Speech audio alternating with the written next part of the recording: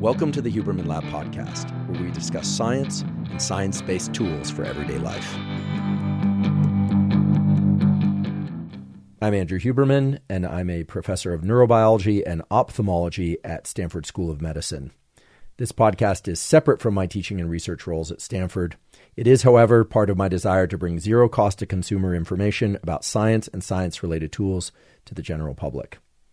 Along those lines, I want to thank today's sponsors of the podcast. Our first sponsor is Athletic Greens. Athletic Greens is an all-in-one vitamin mineral probiotic drink. I've been taking Athletic Greens since 2012, so I'm delighted that they're sponsoring the podcast. The reason I started taking Athletic Greens and the reason I still take Athletic Greens once or twice a day is that it helps me cover all of my basic nutritional needs. It makes up for any deficiencies that I might have. In addition, it has probiotics, which are vital for microbiome health.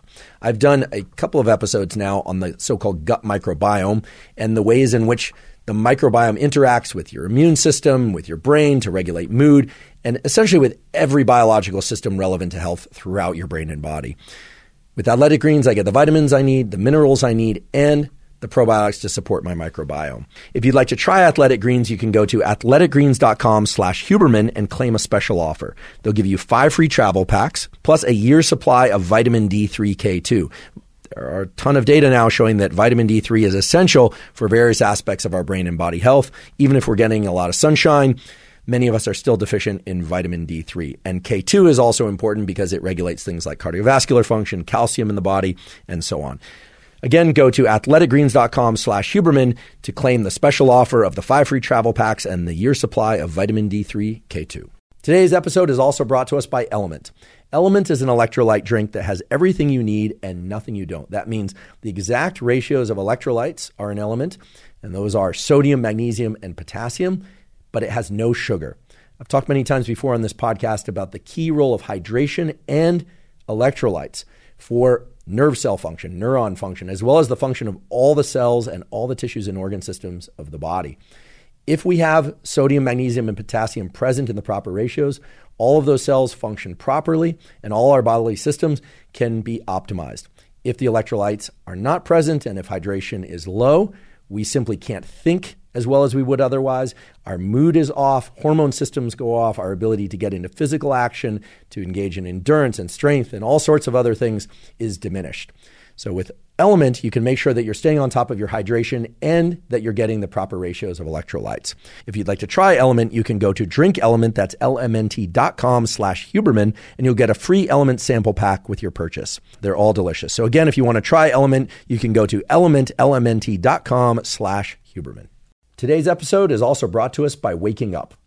Waking Up is a meditation app that includes hundreds of meditation programs, mindfulness trainings, yoga nidra sessions, and NSDR, non-sleep deep rest protocols. I started using the Waking Up app a few years ago because even though I've been doing regular meditation since my teens, and I started doing yoga nidra about a decade ago, my dad mentioned to me that he had found an app, turned out to be the Waking Up app, which could teach you meditations of different durations and that had a lot of different types of meditations to place the brain and body into different states, and that he liked it very much. So I gave the Waking Up app a try, and I too found it to be extremely useful because sometimes I only have a few minutes to meditate, other times I have longer to meditate. And indeed, I love the fact that I can explore different types of meditation to bring about different levels of understanding about consciousness, but also to place my brain and body into lots of different kinds of states depending on which meditation I do. I also love that the Waking Up app has lots of different types of yoga nidra sessions. For those of you who don't know, yoga nidra is a process of lying very still but keeping an active mind. It's very different than most meditations. And there's excellent scientific data to show that yoga nidra and something similar to it, called non-sleep deep rest or NSDR, can greatly restore levels of cognitive and physical energy, even with just a short 10-minute session. If you'd like to try the Waking Up app, you can go to wakingup.com/Huberman and access a free 30-day trial. Again, that's wakingup.com/Huberman to access a free 30-day trial. Today's podcast episode is about sleep and wakefulness. We are going to discuss jet lag, shift work, babies, kids, and the elderly, and we are going to discuss protocols that are backed by science. That means quality peer-reviewed papers published in excellent journals that can support particular tools that you can use to combat things like jet lag, offset some of the negative effects of shift work, and make life easier for the new parent as well as for the newborn child, the adolescent, anyone that wants to sleep better, feel better when they're awake, etc. If you've listened to the previous 3 episodes of the Huberman Lab podcast, we've been exploring these themes of wakefulness and sleepiness, how to fall asleep, how to stay asleep. And we've been discussing parameters like light, exercise, temperature, etc. If you've had a chance to listen to those episodes, great. Today's discussion will be even more digestible for you. If you haven't, that's okay. I will provide a little bit of background here or there so that it's not necessary that you have listened to those previous episodes. But if you get a chance to listen to them, please do. I think it will help you digest the information better. Let's just take a step back for a moment and remind everybody what we're talking about. We're talking about an endogenous, meaning within us, rhythm that we call the circadian rhythm. The circadian rhythm is a 24-hour rhythm in all sorts of functions. The most prominent one is a rhythm in our feelings of wakefulness and sleepiness. So, believe it or not, the experiment has been done throughout history, not often, but it's been done where people will go down into a cave and will exist in constant darkness for some period of time. There are also cases where people have been in constant light for some period of time. But because people can close their eyes, it's actually easier to do the experiment where you're in constant darkness to address the question of what is the endogenous, meaning the internal rhythm that we all have. And it turns out we all have this rhythm of about 24 hours, although it's not exactly 24 hours, meaning every 24 hours, your body temperature goes from low to high and back down to low again. And it takes 24 hours for that to repeat. Not 18, not 6, 24. Plus or minus a couple hours. You also have a rhythm in sleepiness and wakefulness that correlates with that. We tend to be sleepy as our temperature is falling, getting lower, and we tend to be more awake or waking when our temperature is increasing. This is a biological fact. It is right down to our DNA. We actually have genes in every single one of our cells that ensure that every cell is on this 24-hour-ish rhythm, close to 24 hours. We have a clock over the roof of our mouth, a group of neurons called the suprachiasmatic nucleus. That clock generates a 24-hour rhythm, and that clock is entrained, meaning it is matched to the external light-dark cycle, which is, no surprise, 24 hours. Spinning the Earth takes 24 hours. So our cells, our organs, our wakefulness, our temperature, but also our metabolism, our immune system, our mood, all of that is tethered to the outside light-dark cycle. And if we are living our life in a perfect way where we wake up in the morning and we view sunlight as it crosses the horizon, and then by evening we catch a little sunlight, and then at night we're in complete darkness, we will be more or less perfectly matched to the external or ambient light-dark cycle. Very few of us do that because of these things that we call artificial lights and this other thing that we call life demands. So today we're going to talk about when we get pulled away from that rhythm. Now, you may immediately be thinking, well, I've heard there are night owls and there are morning larks, they're sometimes called, and there are genetic polymorphisms. That's just a fancy name for genetic variations that make some people want to wake up early and other people want to stay up late and teens want to sleep in more. Sure, that's all true. That's all true regardless of what names we give those. However, there's no escaping the fact that human beings are a diurnal species. We were designed, literally, our cells and the circuits of our body were constructed to be awake during the daytime and asleep at night. How do I know that? Well, I wasn't consulted at the design phase, but I'm certain of that because many studies have shown that when we deviate too far from a diurnal schedule and we try and become nocturnal, we can pull it off, but serious health effects, both mental and physical, start to arise. I'm not going to spend much of today talking about all the negative effects of jet lag. I'll talk a little bit about it, or the negative effects of shift work, or trying to scare you by telling you about the quite valid data around depression, amnesia, dementia, all the terrible things that happen when you're not sleeping well. Rather, I'd like to focus on what you can do and arm you with tools. So let's talk about that perfect schedule for a moment, and then let's talk about jet lag and what jet lag really represents and how to push back on jet lag, shift your clock faster, and escape some of the severe bad things that can happen with jet lag, including just feeling miserable when you're traveling for work or vacation. So what is the perfect day? What does that look like from a circadian sleep wakefulness standpoint? Well, I'm about to summarize what I've said in the 3 previous podcast episodes, as well as now countless Instagram posts. Here's the deal. You basically want to get as much light, ideally sunlight, but as much light into your eyes during the period of each 24-hour cycle when you want to be awake, when you want to be alert. And you want to get as little light into your eyes at the times of that 24-hour cycle when you want to be asleep or drowsy and falling asleep. How much is enough? Well, you don't want to go so high with the light exposure that you damage your eyes because, as many of you heard me say before, the eyes are actually 2 pieces of your brain, your central nervous system, that were extruded out of your skull.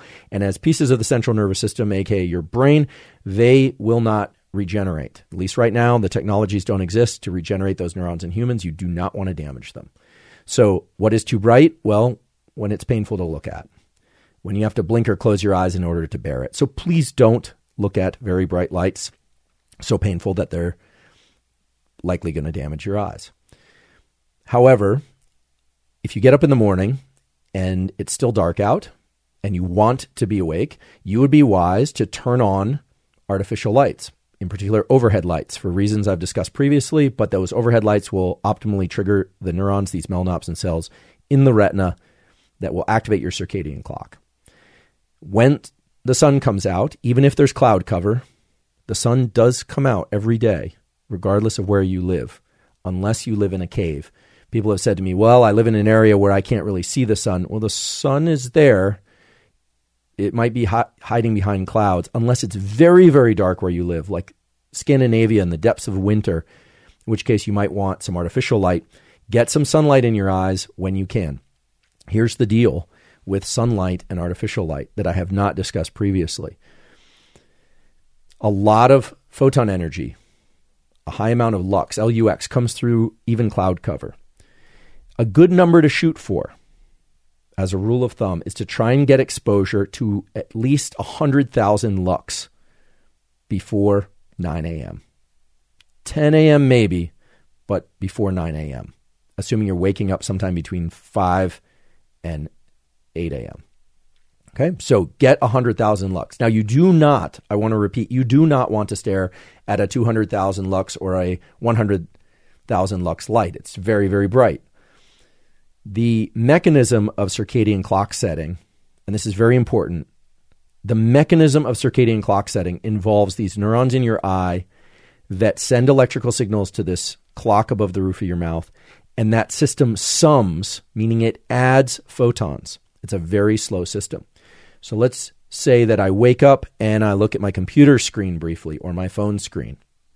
That's probably 500 to 1,000 lux. If I were to look at that for a full minute, I would get that photon energy transferred into electrical energy of neurons, and it would be communicated to my circadian clock. However, the signal that it's morning will not have registered with the circadian clock unless I looked at that for 100 minutes or more.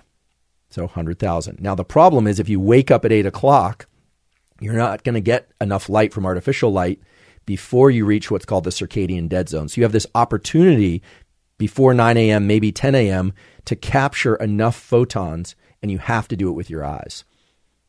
I've discussed why that's important in previous episodes of the podcast, but you have to do it with your eyes. There is no extraocular photoreception. This is not about vitamin D in your skin.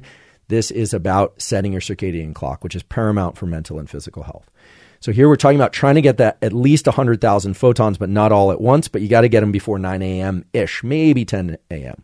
So what do? You go outside. If you want to get nerdy about this, quantitative, you could download a free app like Light Meter and take a look around your house with Light Meter, and you'll notice that even bright overhead lights are only emitting about 4,000 or 5,000 lux. It's going to take a long while of looking at those lights with eyes open in order to set your circadian clock and tell your brain and body that it's morning. Going outside, even on a cloudy day, could be 7,000, 10,000 lux. It's really remarkable how bright it is, meaning how much photon energy is coming through. So try and get 100,000 lux before that 9 a.m. Now, if you can't do that because you live in an area of the world where it's just not bright enough, some people have sent me pictures from northern England, it's just not bright enough in winter, then sure, you can resort to using artificial lights in order to get enough photons. And I'm putting out this 100,000 lux number as a target to get each day before 9 a.m. You can, in theory, get it all from artificial lights, but there are some special qualities about sunlight that make sunlight the better stimulus. First of all, it's free if it's available outside. There is a number of different technologies, kind of like this one, like a light pad, that this one says it's 930 lux. I'm covering this up because I'm not trying to promote any specific products. I actually bought this just with my own money on Amazon. They're not a sponsor.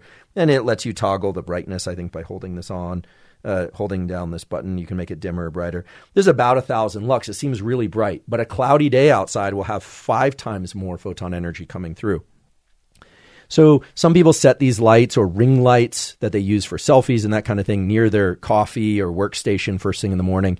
But you really want to get sunlight. Okay, so those things are kind of nice because they'll travel, and we're going to talk about jet lag. But I can't emphasize this enough. That light has to be captured and summed before you enter the circadian dead zone, which is the middle of the day. This is, again, trying to achieve kind of perfect schedule.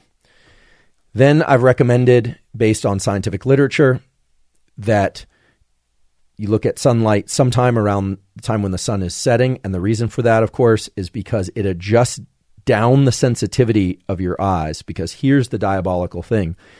While we need a lot of photon energy early in the day to wake up our system and set our circadian clock and prepare us for a good night's sleep 14 to 16 hours later, it takes very little photon energy to reset and shift our clock after 8 p.m. And that's why you want to, as much as you safely can, avoid bright light and even not so bright light between the hours of 10 or 11 p.m. and 4 a.m. A number of people have asked me some questions about this. And the last episode, I went into red lights. I discussed blue blockers, all that kind of stuff. So I'm not going to repeat all that. But here's the thing. If you see afternoon light, you're going to adjust down the sensitivity of your eyes so that you have a little bit more wiggle room, a little bit more leeway to view lights from screens and overhead lights even late at night without disrupting your circadian clock. But it is a kind of a double-edged sword where you need a lot of light early in the day and you need to avoid bright lights later in the day. I've mentioned studies on here. A number of you have asked about getting the references. We are in the process of trying to get a webpage going with full links. There's some copyright issues that we have to deal with. But wherever possible, I'll try and reference these studies. And when people ask, I'll generally put them in the response to their comments on YouTube or Instagram. There have been 2 studies done from the University of Colorado, both published in Current Biology. You can easily find these online by just Googling the words Current Biology, camping, and reset circadian clocks, that have shown that 2 days of waking up with the sun and avoiding light at night — they actually took graduate students camping, really cool experiment to be a part of — reset the melatonin and cortisol rhythms for these people that had otherwise drifted quite far from their natural rhythms. There are other things that you can do to shift your clock and to reinforce your clock, like exercising more or less the same time, eating more or less the same time, etc. That's not what today's episode is about. So I just described perfect schedule. Get at least 100,000 lux of light exposure to the eyes, not all at once, but summing across the morning. Again, you know when it's too much because it's painful to look at. So that's obviously something to avoid. But then once the middle of the day, let's say you're waking up at 10 or 11, you go outside, the sun's overhead, forget it. You're not going to shift your clock. You're just not. It doesn't work that way. In the evening, you see the evening light, and you want to get that light to adjust down your retinal sensitivity to afford you a bit of a buffer so that late at night, if you happen to look at screens or go to the bathroom in the middle of the night, it's not going to shift your clock, because it takes probably only about 1,000 to 1,500 lux of light energy to shift your clock in the middle of the night. So let's talk about shifting clocks, because for the jet lag person, this ability to shift the clock with light, temperature, exercise, and food is vitally important for getting onto the new local schedule.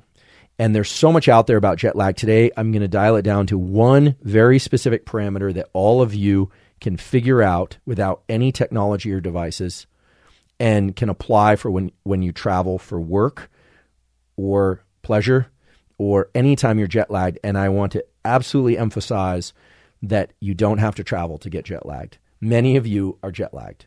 You're jet lagged because you're looking at your phone in the middle of the night. You're jet lagged because you're waking up at different times of day. You're jet lagged because your exercise is on a kind of chaotic regime, some days at this time, some days at that time.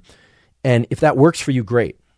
I want to be really clear that a number of people always say, well, I know so-and-so that only needed 4 hours of sleep, and or they're just fine. They travel to Europe and it's just fine. There's a lot of individual variability, and we're going to talk about the origins of some of that variability. I mean, I know people that can eat anything and somehow seem to maintain great lipid profiles and, body weight and fitness ability. And I know some people that they eat one cracker and they sort of dissolve into a puddle of kind of tears, right? Because they think that that's going to throw them off, and maybe it does. I don't know. There's a tremendous amount of variability out there. So this is really about optimal and what's possible. And you have to ask. I can just say from personal experience, I suffer terribly from jet lag, traveling in certain directions, but not others. Some people don't have trouble with jet lag. Many people will travel to a new location. They feel great for the first day and night, and then they crash and they have trouble sleeping. Or they travel back and they have a terrible time getting back onto a normal schedule.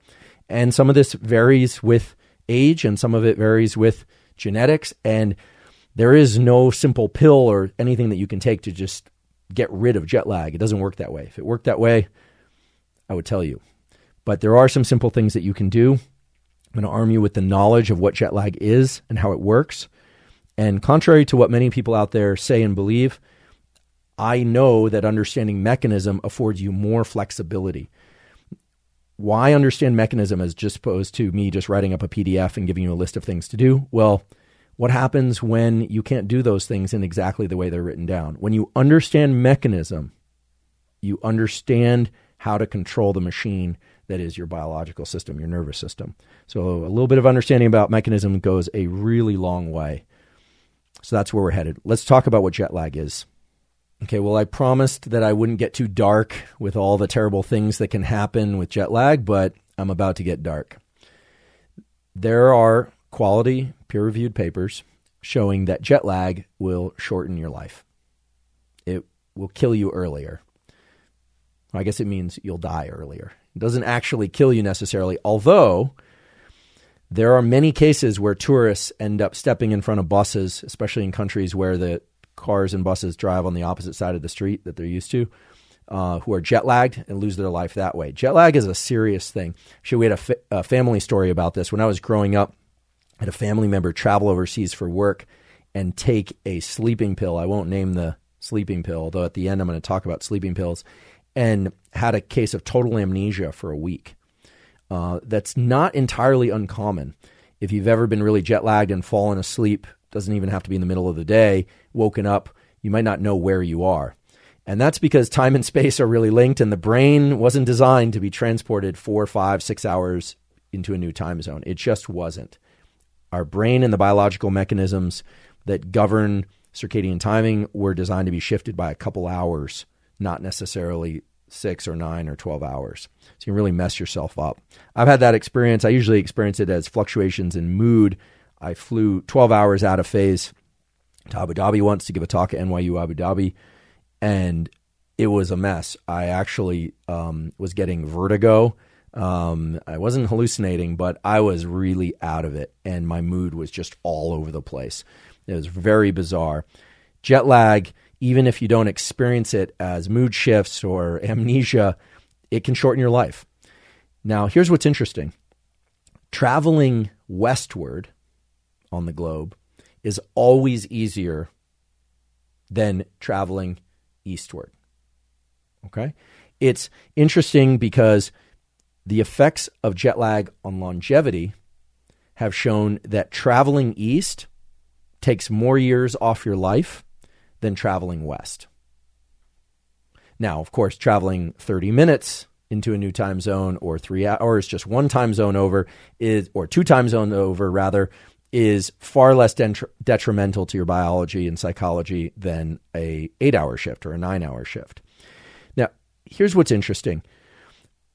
When we think about the effects of jet lag on longevity, or this idea that it can shorten our lives, we have to ask ourselves why. Like, why is that? And it turns out there's a pretty simple explanation for this. We've talked before about the autonomic nervous system, this set of neurons in our spinal cord and body and brain that regulate our wakefulness and our sleepiness. It turns out that human beings, and probably most species, are better able to activate and stay alert than they are to shut down their nervous system and go to sleep on demand. So if you really have to push and you really have to stay awake, you can do it. You can stay up later. But falling asleep earlier is harder. And that's why traveling east has a number of different features associated with it, that because you're traveling east, you're trying to go to bed earlier. You know, as a Californian, if I go to New York City, I've got to get to bed 3 hours early and wake up 3 hours earlier. Much harder than coming back to California and just staying up a few more hours. And this probably has roots in evolutionary adaptation, where under conditions where we need to suddenly gather up and go, or forage for food, or fight, or do any number of different things, that we can push ourselves through the release of adrenaline and epinephrine to stay awake, whereas being able to slow down and deliberately fall asleep is actually much harder to do. So there's an asymmetry to our autonomic nervous system that plays out in the asymmetry of jet lag. So if you want to read up on this, because people have asked me about papers, you can look. There's a paper published by Davidson and colleagues, 2006, in Current Biology, that talks about the differences in lifespan for frequent eastward versus westward versus no travel and longevity, and et cetera. A number of different biological markers of longevity. So going east is harder because going to sleep earlier is harder if you're trying to do that on demand. Many people have turned to melatonin as a way to try and induce sleepiness. I'm going to talk about melatonin at the end. I've mentioned on previous podcasts, a number of you have asked for the evidence that melatonin is potentially detrimental to some hormone systems. Melatonin is a hormone, and I'll discuss that at the end, in particular the role of melatonin in suppressing a hormone pathway that involves luteinizing hormone, testosterone in men, and estrogen in females, as well as a really interesting peptide called kisspeptin. That's a cool name. All right, well, let's think about travel and what happens. Let's say you're not going eastward or westward, but you're going north or south. So if you go from, for instance, Washington, D.C. to Santiago, Chile, or you go from Tel Aviv, Israel to Cape Town, South Africa, you're just going north and south, right? And not, either direction. You're not really moving into a different time zone. You're not shifting. So you will experience travel fatigue. And it turns out that jet lag has two elements: travel fatigue and time zone jet lag. Time zone jet lag is simply the inability of local sunlight and local darkness to match to your internal rhythm, this endogenous rhythm that you have. So before we get too complicated and too down in the weeds about this, I want to just throw out a couple important things. First of all, I mentioned this earlier, but some people suffer from jet lag a lot, other people not so much. Most people experience worse jet lag as they get older.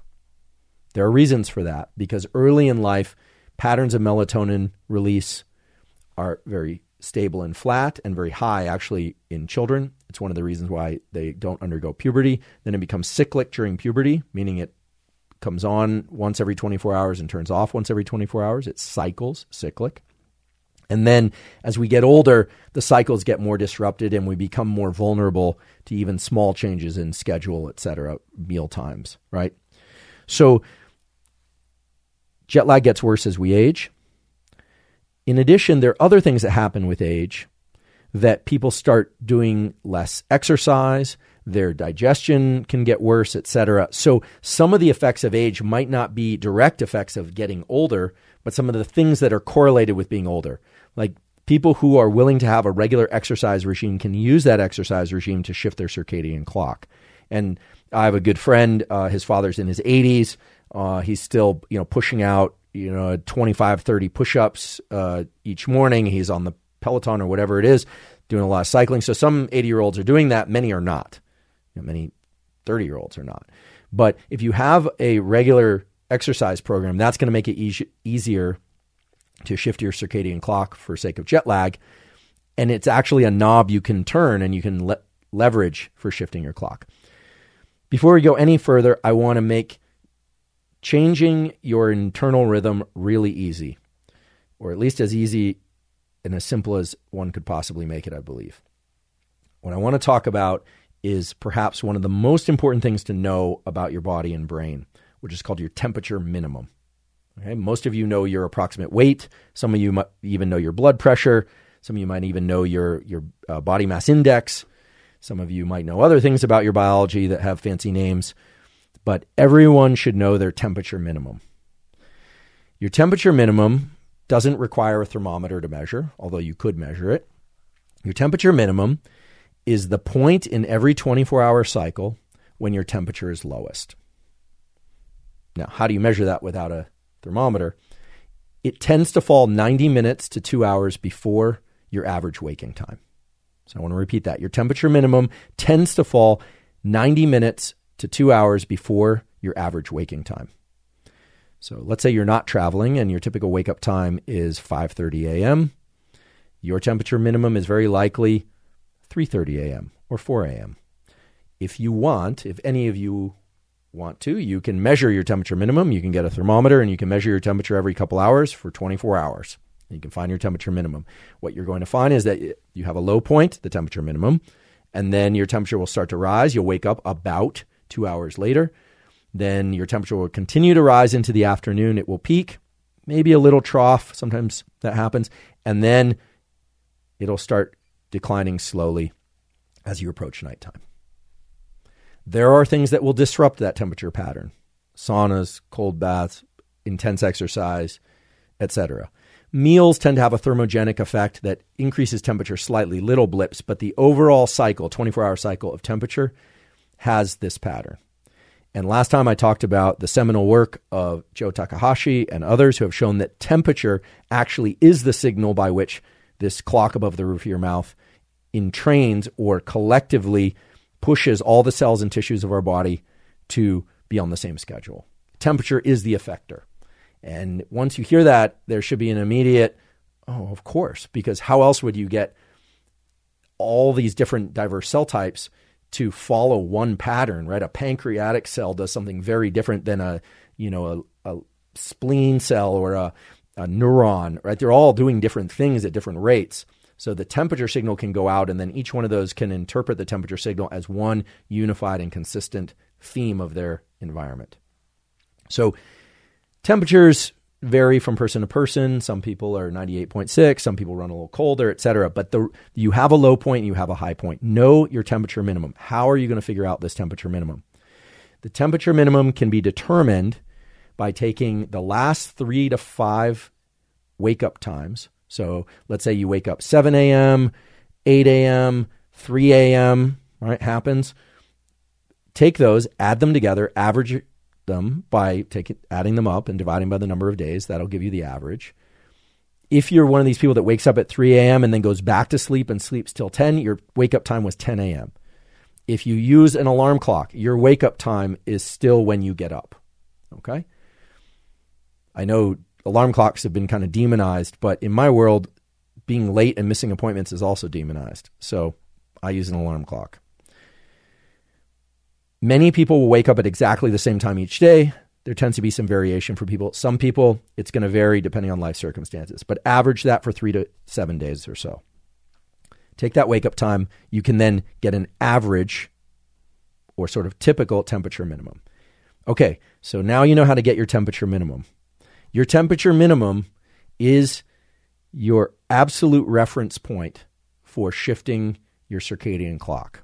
whether or not it's for jet lag or shift work or some other purpose. Here's the deal. If you expose your eyes to bright light in the 4 hours, maybe 5 or 6, but in the 4 hours after your temperature minimum, your circadian clock will shift so that you will tend to get up earlier and go to sleep earlier in the subsequent days. Okay? It's what's called a phase advance, if you'd like to read up on this further. You advance your clock. Okay? However, if you view bright light in the 4 to 6 hours before your temperature minimum, you will tend to phase delay your clock. You will tend to wake up later and go to sleep later. Okay, I'm going to repeat this because there's so much confusion out there and people talk about circadian time and all this. Find your temperature minimum. I tend to wake up at about 6 a.m., sometimes 6:30, sometimes 7. It depends a lot on what I was doing the night before, as I'm guessing it does for you.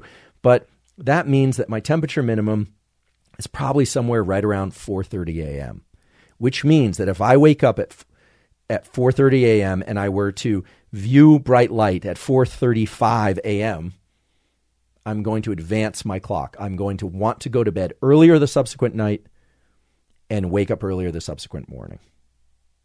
And as I shift my wake up time, my temperature minimum shifts too, right? Because each time we shift our wake up time, our temperature minimum shifts, assuming that wake up time shifts more than, 30 minutes or an hour. Okay? If I were to view bright light in the 4 to 6 hours before 4:30 a.m., guess what? The next night I'm going to want to stay up later, and I'm going to want to wake up later the subsequent morning. Your temperature minimum is a reference point, not a temperature reading. Again, if you want to measure your temperature minimum and figure out what it is, 98 point whatever or 96 point whatever, that's fine. You can do that, but that information won't help you. What you need to know is what time your body temperature is lowest and understand that in the 4 hours or so just after that time, viewing light will advance your clock to make you want to get up earlier. And the 4 hours before your temperature minimum, viewing light will make you want to stay up later. Now, some people might be saying, well, I wake up early and I want to stay up late and I'm sleepy all day and I'm a mess, or I feel fine. Look, let's talk about feeling fine. Turns out the definition of insomnia is when you're experiencing excessive sleepiness during the day. Sleepiness and fatigue are different. Okay, so in the world of sleep medicine, fatigue is a physical exhaustion. Sleepiness is falling asleep, like falling asleep at your desk or falling asleep during lectures, or there seems to be something special about my lectures that makes people want to fall asleep. So if this cures your insomnia, fantastic. However, in all seriousness, sleepiness during the daytime, unless it's around your temperature peak and only lasts about 90 minutes or so, is a sign of insomnia. It's a sign of lack of sleep. I want to be very, very clear that if you know your temperature minimum, you can shift your clock using light. You can also shift your clock by engaging in exercise in the 4 hours after your temperature minimum to wake up earlier on subsequent nights, or exercise before then to delay your clock. Okay? So now you can start to see and understand the logic of this system. And we'll talk about why this works and the underlying biology, but understanding that temperature is the effector and understanding that you have this low point and that reflects your most sleepy point, essentially right before waking up. And then temperature rises, you can now start to shift that temperature according to your travel needs. Here's one way in which you might do that. Let's say I am going to travel to Europe, which is 9 hours ahead, typically, from California. I would want to determine my temperature minimum, which for me is about 4:30 a.m., maybe 5 a.m., and I would want to start getting up at about 5:30 a.m. and getting some bright light exposure, presumably from artificial sources because the sunlight isn't going to be out at that time. Maybe even exercising as well. Maybe even eating a meal at that time if that's in your practice. You would want to start doing that 2 or 3 days before travel. Because once you land in, or I land in Europe, chances are just viewing the sunrise or sunset in Europe is not going to allow me to shift my circadian clock. Some people say get sunlight in your eyes when you land, but that's not going to work because one of two things is likely to happen. With a 9-hour shift like that, either I'm going to view sunlight at a time that corresponds to the circadian dead zone, the time in which my circadian clock can't be shifted, or I'm going to end up viewing sunlight at a time that corresponds to the 4 to 6 hour window before my temperature minimum. So it's going to shift me in exactly the opposite direction that I want to go.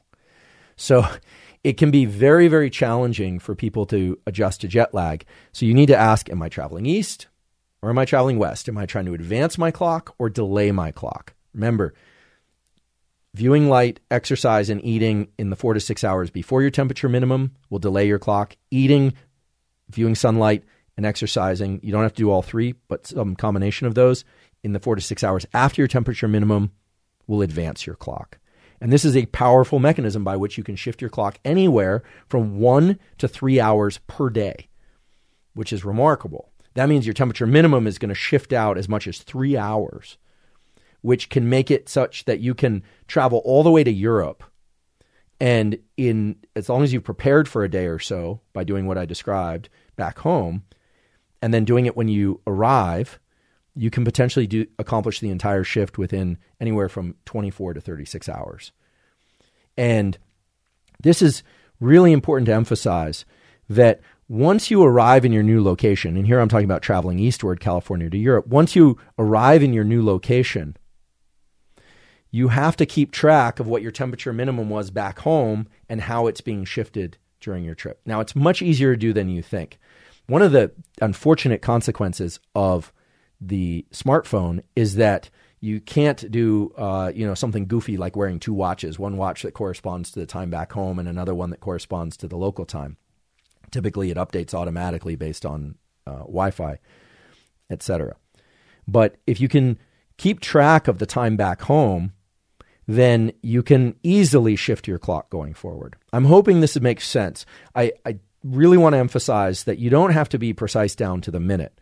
Some of you may be asking, well, what about, you've got this temperature minimum, and if I view light 1 minute before it, then I'm going to delay my clock, and 1 minute after it, I'm going to advance my clock. It doesn't quite work like that, okay? But it's very important to understand that light is the primary way in which we can shift our clock. And now you should also be able to understand things like the circadian dead zone from about 9:30, 10 a.m., all the way until 6 hours before your temperature minimum. You're not going to shift your clock. Nothing that you do in that time in terms of light viewing behavior, feeding, etc., is going to shift your clock. And so a lot of people are landing in Europe, getting sunlight in their eyes, and throwing their clock out of whack or not shifting their clock at all. This brings me to the other thing that's highly recommended.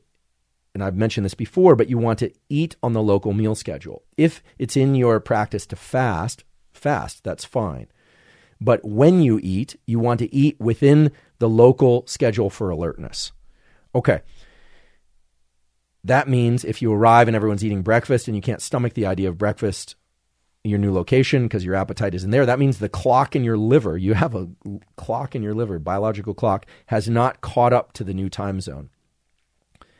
You can force yourself to eat if you like, or you can skip that meal. But what you don't want to do is stay on your home meal schedule, waking up in the middle of the night and eating. That is really going to throw things off because a lot of the clocks in the periphery, like from the liver, the peripheral body, will send information back to the brain. And then the brain is getting really conflicted signals.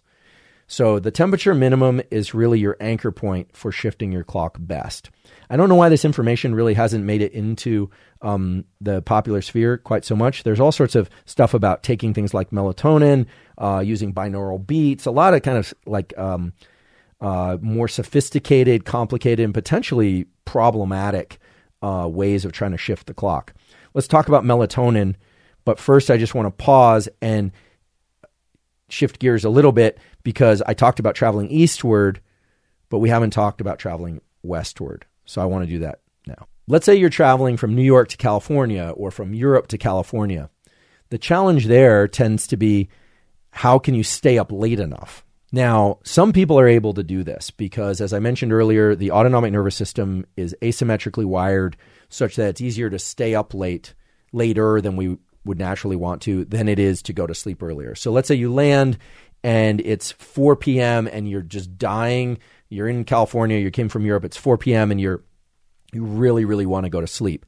That's where the use of things like caffeine, exercise, and sunlight can shift you, right? If it's after your temperature peak, then viewing sunlight around 6 p.m. or 8 p.m. or artificial light, if there isn't sunlight, will help shift you later, right? It's going to delay your clock and you're going to be able to stay up later. The worst thing you can do is take a nap that was intended to last 20 minutes or an hour. I do this routinely, and then wake up 4 hours later, or you wake up and it's midnight and you can't fall back asleep. You really want to avoid doing that. So provided it's not excessive amounts, stimulants like caffeine in coffee or tea can really help you push past that afternoon barrier and get you to sleep more like on the local schedule, and eating on the local schedule as well. A number of people have asked about the use of melatonin to induce sleepiness. All right, well, let's think about what melatonin is. Melatonin is this hormone that's released from the pineal gland, which is this gland. A couple notes about the pineal, because I've been getting a lot of questions about this. I'm probably going to draw some fire for this, but I'd be happy to have a thoughtful, considerate debate with some peer-reviewed papers in front of us. The pineal does make this hallucinogenic molecule they call DMT, but in such minuscule amounts that it is not responsible for the hallucinations you see in sleep and dreaming. Sorry, folks. It's also not responsible for the hallucinations you might see through other approaches to DMT. It's just not. That's not where the DMT comes from. It's infinitesimally small amounts. There are a lot of kind of wacky claims out there about calcification of the pineal and fluoride and this kind of thing. Look, the pineal sits in an area of the brain near the fourth ventricle where the skull is not terribly far away, although there's some overlapping neural tissue. And with age, there's some aggregation of some of the meninges and other things around there that stick to the skull. Young brains don't look like old brains, but there's no calcification of the pineal, all right? So you can forget about calcification of the pineal as a problem. I don't know where that whole thing got started, but that's not an issue. Your pineal will churn out melatonin your whole life. Melatonin induces sleepiness. Melatonin during development is also responsible for timing the secretion of certain hormones that are vitally important for puberty. Does melatonin control the onset of puberty? Not directly, but indirectly. Melatonin inhibits something called gonadotropin-releasing hormone, which is a hormone that's released from your hypothalamus, also roughly above the roof of your mouth in your brain. Gonadotropin-releasing hormone is really interesting because it stimulates the release of another hormone called luteinizing hormone, which in females causes estrogen to be released within the ovaries. It's involved in reproductive cycles, and in males stimulates testosterone from the Sertoli cells of the testes. Melatonin is inhibitory to GnRH, gonadotropin-releasing hormone, and therefore is inhibitory to LH, luteinizing hormone, and therefore is inhibitory to testosterone and estrogen. There's just no two ways about it. There is an immense amount of data on the fact that high levels of melatonin in seasonally breeding animals takes the ovaries from nice and robust ovaries that are capable of deploying eggs and this kind of thing, and literally shrinking them and making these animals infertile. These are very high levels of melatonin in seasonal breeders in winter. Melatonin in males of seasonal breeders takes the testes and shrinks them. Long ago, when I was at UC Berkeley as a master's student, I was working on neuroendocrinology, and we were working on this hamster species of seasonal breeders. And basically, when days are long, which inhibits melatonin, these little Siberian hamsters, as they're called, have testes about the size of sort of typical table grapes, although that's a weird way to put it. When days get shorter and the melatonin signal gets longer, because light inhibits melatonin, days get shorter, melatonin gets longer, those same hamsters would have testes that would involute to the size of about a grain of rice. Now, this does not happen in humans in short days, But nonetheless, the melatonin signal really does have a ton of effects on the hormone system. Now, does that mean that if you've been taking melatonin, you've really screwed up your hormones? Not necessarily. Does it mean if a kid has been taking melatonin, that's really screwing up their puberty? Not necessarily, and here's why. Melatonin operates on a concentration level. So in a child that's very, very small, that has high levels of melatonin, it actually can inhibit GnRH, LH, testosterone, or estrogen, depending on the sex of the child.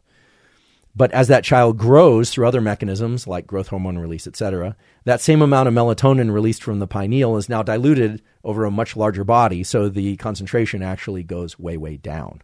Okay. But here's the problem with supplementing melatonin. As I mentioned in the previous episode, concentrations of melatonin in many commercial supplements have been shown to be anywhere from 85% to 400% of what's listed on the bottle. So when you take melatonin, or a child takes melatonin, oftentimes they are taking supraphysiological levels of melatonin, which, at least by my read and the literature, says that it could have dramatic effects on timing and course of things like puberty. So it's not so much that the journals have come out saying, oh, taking that melatonin inhibits puberty. It's that no single study has been done with the supraphysiological levels of melatonin that are present in a lot of these supplements in developing children. So melatonin is used widely for inducing sleepiness when you want to fall asleep in the new location that you've arrived. Right? You can't fall asleep. You take melatonin, it helps you fall asleep. It does not help you stay asleep. In addition to that, melatonin has been kind of touted as the best way to shift your circadian clock. I'm happy to go on record saying, look, if you need melatonin and you can work with a doctor or somebody who really understands circadian and sleep biology, go for it if that's your thing. But I, as always on this podcast and elsewhere, I have a bias toward behavioral things that you can titrate and control, like exposure to light, exercise, temperature, et cetera, that have much bigger margins for safety and certainly don't have these other endocrine effects that we've been thinking about and talking about. So if you want to take melatonin in the afternoon in order to fall asleep, or in the evening, be my guest. That's up to you. Again, you're responsible for your health, not me. But for many people, melatonin is not going to be the best solution. The best solution is going to be to use light and temperature and exercise on either side of the temperature minimum to shift your clock both before your trip and when you land in your new location and your clock starts to shift. Okay, so now you know my opinions about melatonin. Feel free to filter them through your own opinions and experiences with melatonin. And now you also understand what your temperature minimum is and how it represents an important landmark, either side of which you can use light, temperature, and exercise to shift your clock. Just to remind you a little bit about temperature, if you want to shift your clock, typically you would do that by, you could take a hot shower and then that will have a cooling effect after the hot shower. And if you were to get into a cold shower or an ice bath, if you have access to one, afterward, there's going to be a thermogenic effect of your body increasing temperature. And if you just think about your natural rhythm back home when everything's stable, when you have a nadir, a low point which is your temperature minimum, and then you have a peak, and you think about when you're doing this hot or cold shower in that rhythm, now you should be able to understand how you're shifting your rhythm. That temperature rhythm is the one that's going to move. Give you an example. If I were to wake up in the morning, and let's say I wake up at 6 a.m., my temperature I know is rising. I've passed my temperature minimum. If I were to get into a hot shower, that would then lower my body temperature when I got out. That is not normally what's happening first thing in the morning. And therefore, my clock would very likely get phase delayed. Right? It's going to delay the increase in temperature. Whereas if I got into a cold shower, something I don't personally like to do, but I've done from time to time, or an ice bath, that's going to then have a rebound increase in body temperature and is going to phase advance my clock. That peak in the afternoon is going to come about an hour earlier. I'm going to want to go to bed later that night. So you can start to play these games with timing and hot and cold, with meals, whether or not you eat or you don't eat, and with light exposure, whether or not you view light or you don't view light. So now you can start to see why understanding the core mechanics of a system can really give you the most flexibility, because I could spend the next 25 years of my life answering every question about every nuanced pattern of travel. Well, we're going to Sydney, then we're going there. What should I do? But that's on you. You need to figure out your temperature minimum and your temperature peak, if you like, and then use these parameters it gives you flexibility. And that really underscores the most important thing is that when you understand mechanism, it's not about being neurotically attached to a specific protocol. It's the opposite. It gives you power to not be neurotically attached to a specific protocol. It can give you great confidence and flexibility in being able to shift your body rhythms however you want. And when things get out of whack, you can tuck them right back into place. One thing that's common is that people need to do a quick trip. It's not always that you're going to go to, on vacation for 2 weeks or, work someplace else for weeks on end. If your trip is 48 hours or less, stay on your home schedule. This can be tough, and it may require scheduling meetings according to your home schedule.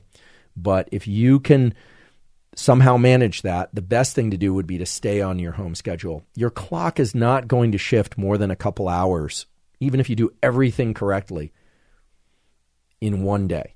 Okay, so if I were to travel, say, to Europe, I've actually done this. I did a 24-hour trip to Basel, Switzerland, gave a talk, and came back. People thought I was crazy, but I had a little bit of travel fatigue because remember, there's fatigue from the actual travel experience. The novelty of it, the air is never great on the planes. This was even true before there were mask requirements and things like that.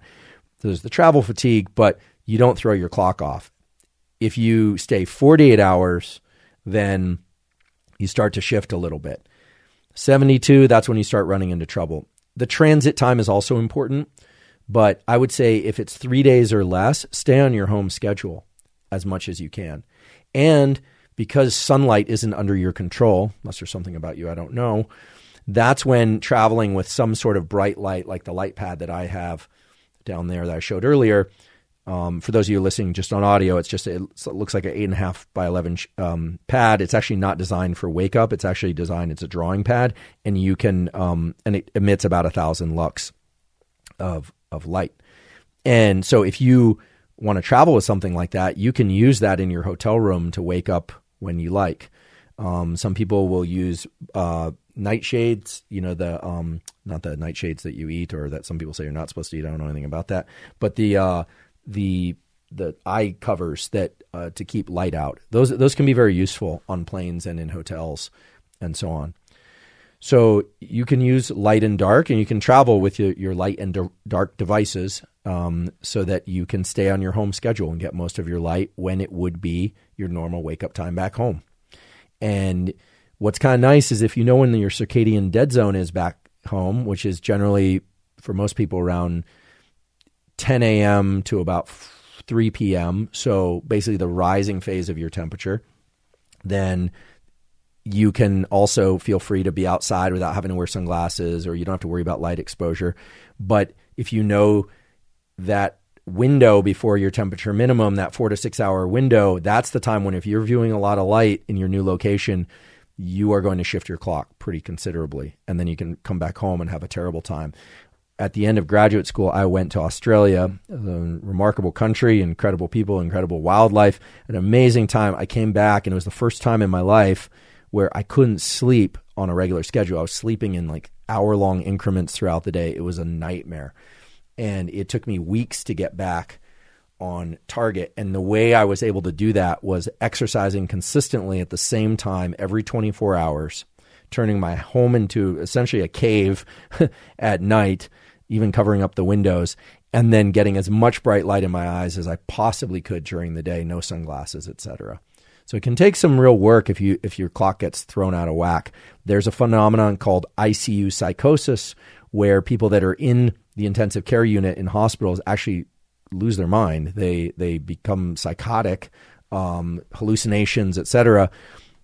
And it's because of altered circadian cycles. We know this because they're exposed to these lights and these sounds, people coming in and checking on them. They leave the hospital, or in some cases there have been experiments where people are placed near a window where they get some natural light, and these psychotic symptoms disappear, presuming there weren't psychotic symptoms beforehand, before they entered the hospital.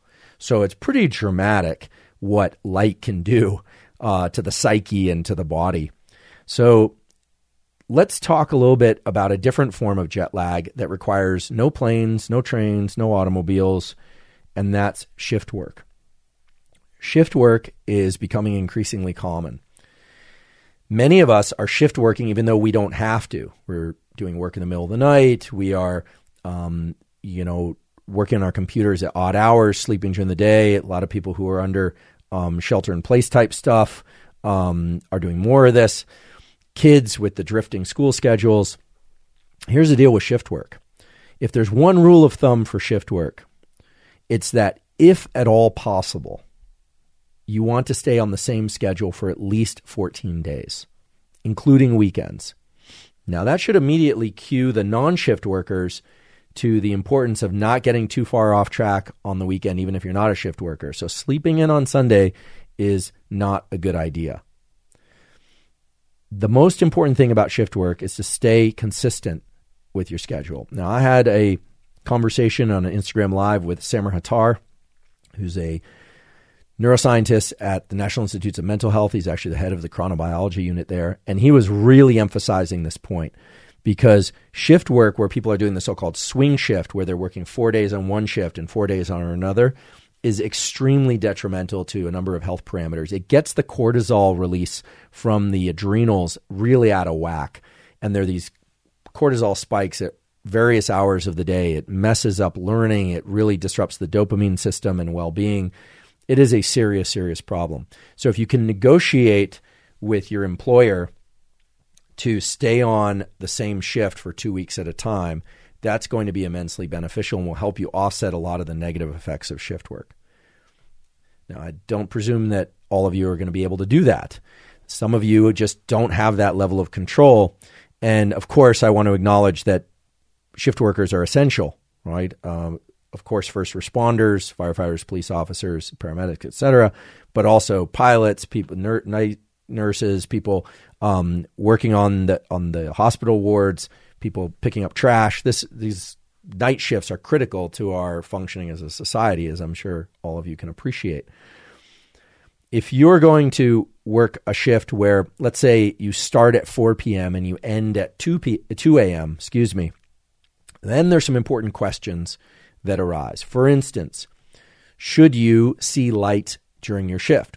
Well, this is a matter of personal choice, but ideally you want to view as much light as possible and as safely possible when you need to be alert. So that would mean from 4 p.m. to 2 a.m. And then you would want to sleep.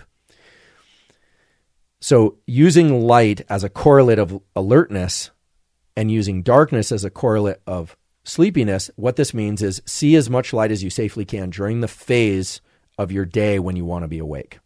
So it's the same thing I said way back at the beginning of this podcast episode.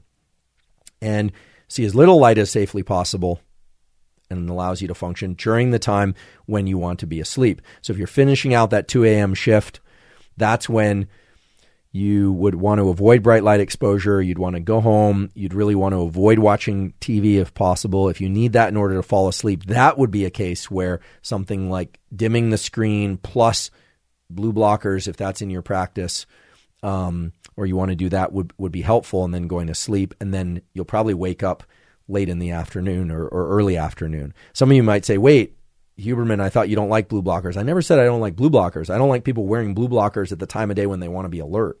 And I don't like people asserting that blue blockers can prevent circadian shifts simply because people are wearing them. The brightness of light is what's important. It's not about the blue. So if you want to wear them, or just dim the lights or turn the lights off.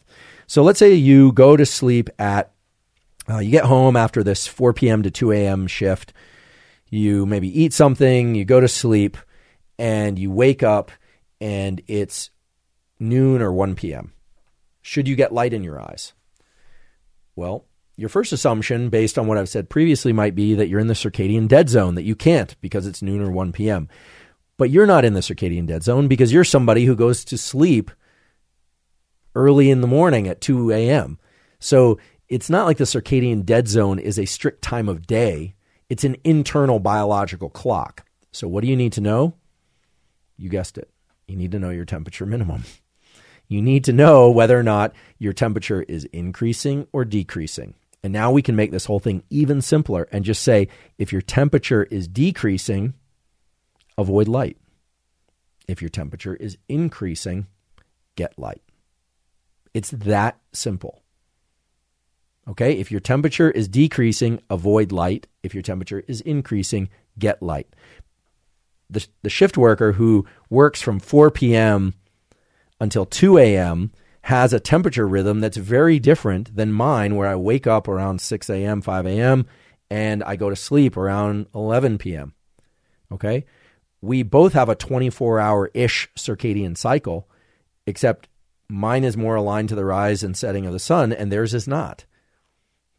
Right? So you have to know your internal temperature rhythm. And no, you don't have to walk around with a thermometer wherever taking your temperature. Although it'd be great if some of the devices that are out there, people are counting their steps. I think it'd be great if people had a circadian body temperature measurement. I'm not involved in any of this device development, but I think it's a real call to arms, pun intended, to have a wristband that would measure temperature and would tell you your temperature minimum when you travel or whatnot. I don't know. Maybe some of these devices already do that. But if they don't, they should. It's absolutely absurd to me why we wouldn't have this simple measurement. Very easy to get that kind of information. You don't even need the exact temperature read. All you need to know is the high and low point.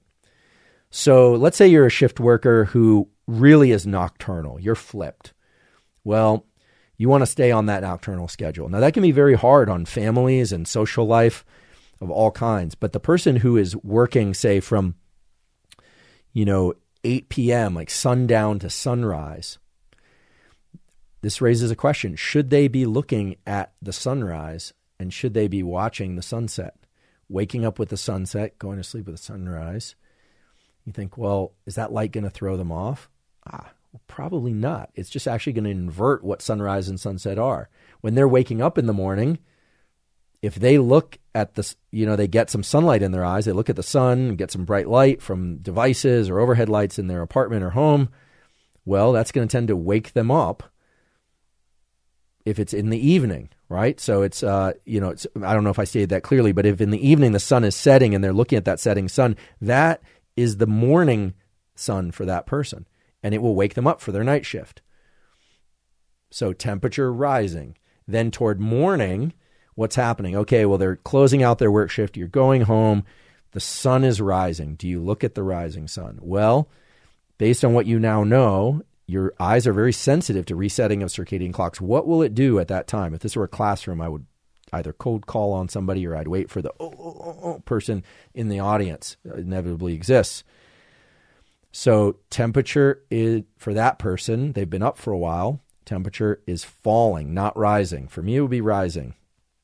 But because I'm not diurnal, I'm awake during the day. For that person, the temperature is falling, and so they view light while temperature is falling. What's it going to do? It's going to phase delay them. It's going to make it harder for them to get to sleep the following night. So you would say that person should watch the setting sun to help them wake up because they're going to work the night shift, but should probably have sunglasses on or avoid viewing bright light before they go to sleep. So it's the same thing. They're just on an inverted, as a typical person who's diurnal, but they're on an inverted schedule. Okay, so I'm really trying hard here to make this all really clear. There are kind of two patterns of requests in the world I'm noticing as I've kind of ventured into this landscape of social media and podcasts. There are people who want to know every detail, want to quantify everything because they want to get it exactly right. These are like the graduate students and students that don't want to make a mistake. And to quote my graduate advisor, provided the mistakes are not dangerous, certainly not lethal, you kind of want to make a few little mistakes so that you can adjust, right? You don't want to endanger yourself, but it's actually, you're not going to get things perfect. That's called learning. Learning is when you realize, I viewed sun this time and then I stayed up and it really messed me up. I'll never do that again. The other category of people seem to want the one size fits all, kind of like, give me this pill or give me this protocol. And those things generally work, but they don't afford people flexibility. And if there's anything like that, it's this temperature minimum thing that I've been just hammering on again and again and again today, because it's something that you own and that you can really use as a key landmark for shifting your clock. I suppose there's a third category, which is people who accept that biological systems are actually much more forgiving than the way they're sometimes described. And I'm going to use this as an opportunity to editorialize a little bit.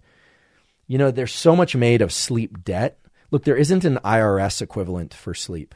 They're not going to come around and try and collect all the sleep that you didn't get. No one really knows what the consequences are going to be for you and for me and for the next person for the sleep you didn't get. You can't really recover the sleep you missed out on, but you also don't want to get neurotically attached to a schedule because there's this thing called sleep anxiety, and then people have trouble falling asleep and staying asleep. So I want to spend a moment on that and go back to a theme that I've said many times before, because these tools work, what I called NSDR, non-sleep deep rest. So this would be hypnosis. I gave you the link, but I'll say it again, reveriehealth.com for clinically tested, research tested, free hypnosis for anxiety, but also for sleep. Those are very beneficial people. NSDR protocols, non-sleep deep rest protocols for things like yoga nidra. I provide some links to those in the caption for episode 2. These things really work. Last night I woke up, I went to bed about 10:30. I woke up at 3 in the morning. I knew I wasn't feeling rested. I did a NSDR protocol. I fell back asleep. I woke up at 6:30. Okay? You need to teach your brain and your nervous system how to turn off your thoughts and go to sleep. And ideally, you do that without medication unless there's a real need. You do that through these behavioral protocols. They work because they involve using the body to shift the mind, not trying to just turn off your thoughts in the middle of the night. Now, there are periods of life where things are stressful and people are concerned, and you will have some struggle getting and staying asleep. And that really has to do more with anxiety, which NSDR protocols also can help with. As I always say, do them in the middle of the night if you wake up and you want to go back to sleep. Do them in the middle of the day to teach your nervous system how to calm down, or do them first thing in the morning if you didn't feel you got enough sleep. In other words, do them whenever you have an opportunity to do them, because they really can help you learn how to turn on the parasympathetic / calming arm of your autonomic nervous system. There's no other way that I'm aware of to teach your system to slow down and turn off your thoughts and go back to sleep. But these are powerful protocols, and there's a lot of research now to support the fact that they can really help. Meditation would be another example. Certain kinds of meditation involve focus and alertness. Those are slightly different than meditations that involve lack of focus and attention to, say, internal states. I'm going to pause there, and then I want to talk about kids and the elderly. In other words, how do we control sleep and circadian rhythms and wakefulness in babies, adolescents, teens, and aged folks? All right, before we talk about sleep in kids, I want to tell a little story. It's not a joke.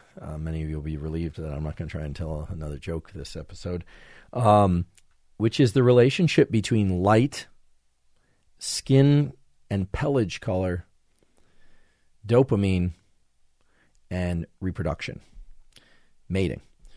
So many seasonally breeding animals, Siberian hamsters, which I mentioned earlier, rabbits, fox, other animals change their color of their coat. In the winter, they tend to be a lighter color, sometimes pure white, sometimes with flecks of black or brown.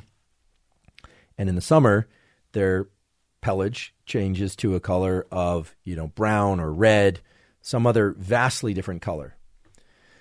That shift is controlled by light and by melatonin. This has an interesting correlate in humans. So humans obviously have different skin tones just genetically because of the amount of melanin in one's skin, depending on genetic background.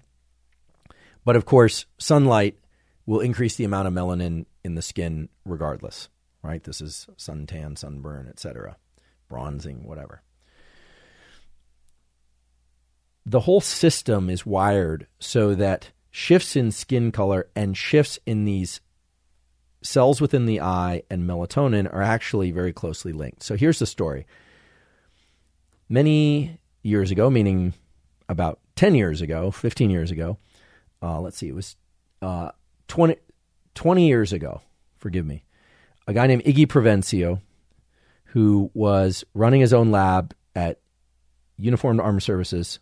This is a or standard biological laboratory, discovered that there was an opsin in the eye, in the cells of the eye that connect to the rest of the brain, called melanopsin.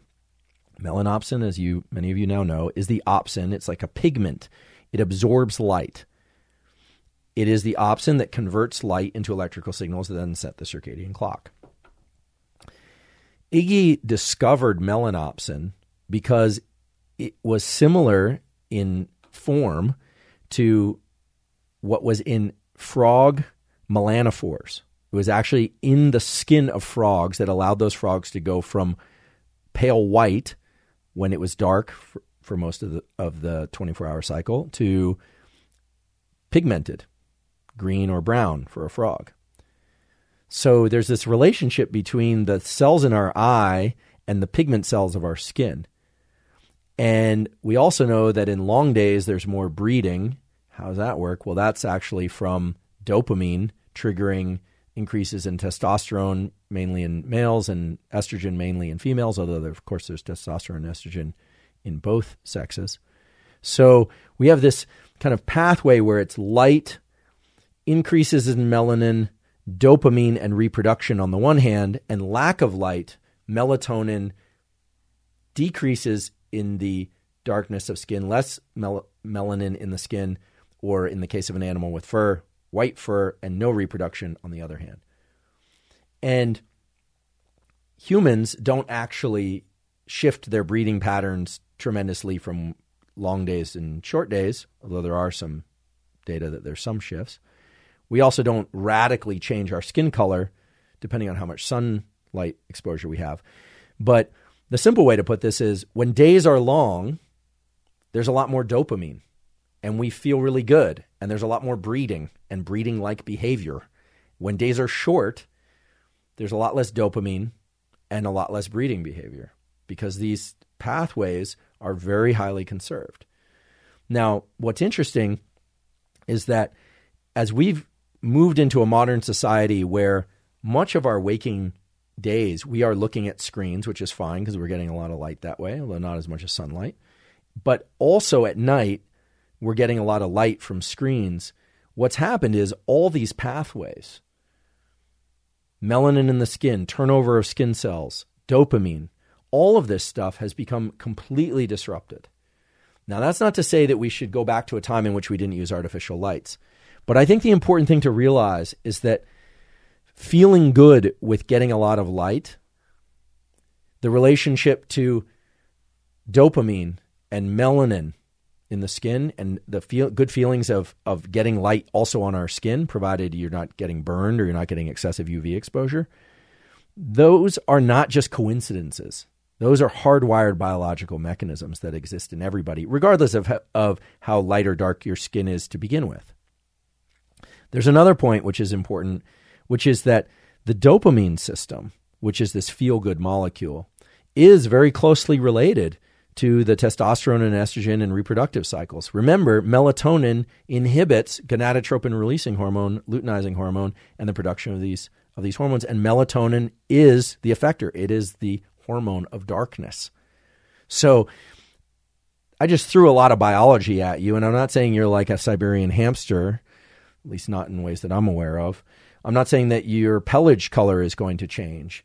Actually, the reason people go gray is because when you're really stressed, did you know this? That when you're really stressed, there's an increase in the nerve fibers that release adrenaline to the hair follicle, and that activates peroxide groups in the hair follicle that cause the hair to actually go gray or white. So actually, stress does make your hair gray or white. Aging does it too.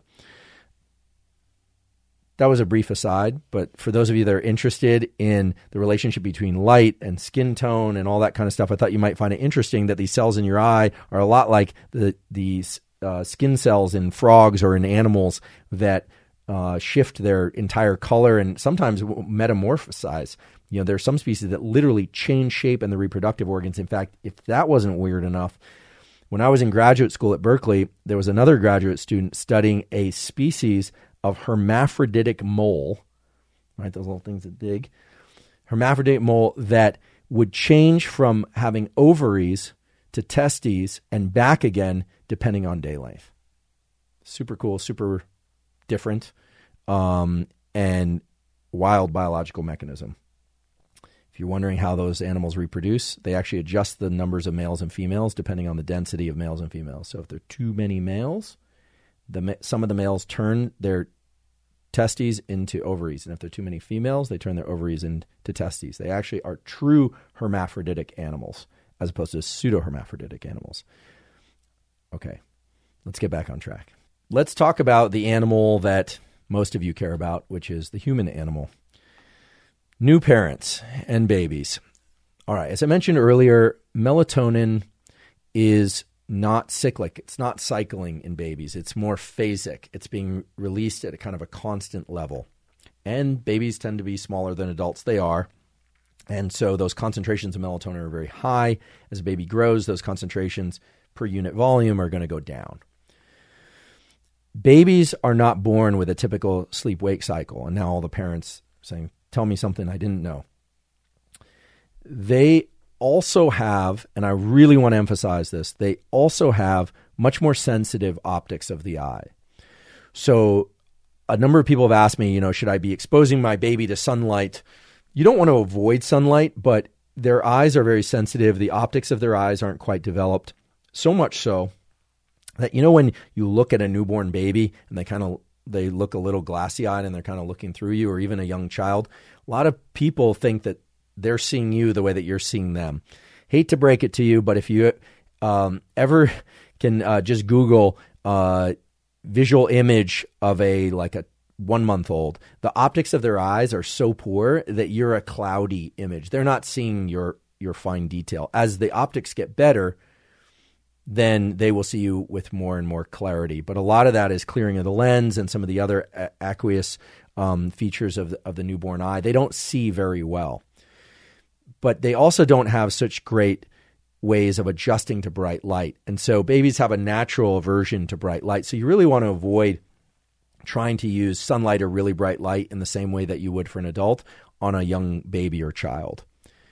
As children get older, however, melatonin does start to become slightly more cyclic, slightly more cycled, and their body temperature rhythms also start to fall into a more regular, not quite 24-hour rhythm. They're more of these ultradian rhythms. So in an episode, I think it was 1 or 2 of the podcast, or maybe both, we talked about these 90-minute so-called ultradian rhythms, where every 90 minutes, babies are going through a cycle of body temperature and some other hormonal features. I mean, that so much is changing in their system.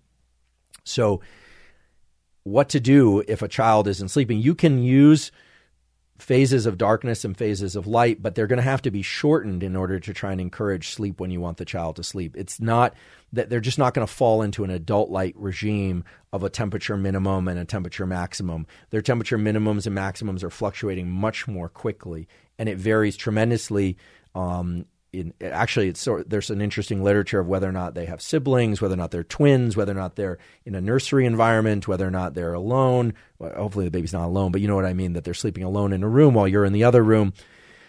There are a couple of things that seem to help, which is getting the overall environment onto a 24-hour schedule. So having the room slightly colder. Obviously, you want babies to be nice and cozy. Slightly colder when you would like them to be asleep.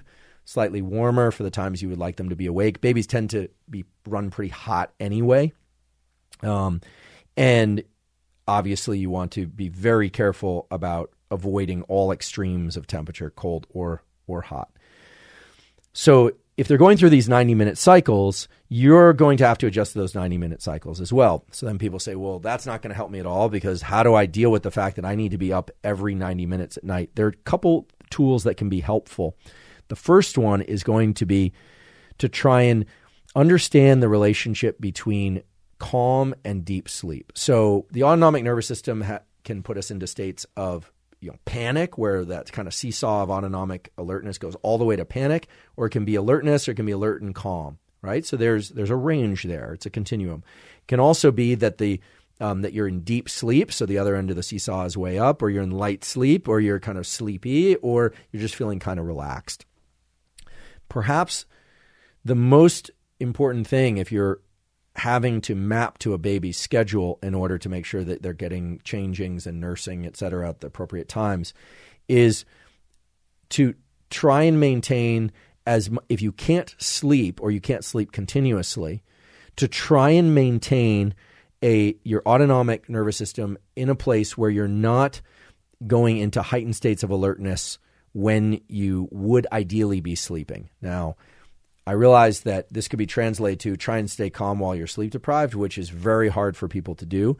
But this is where the non-sleep deep rest protocols surface again and can potentially be very beneficial for people to be able to recover not necessarily sleep, but for them to maintain a certain amount of autonomic regulation.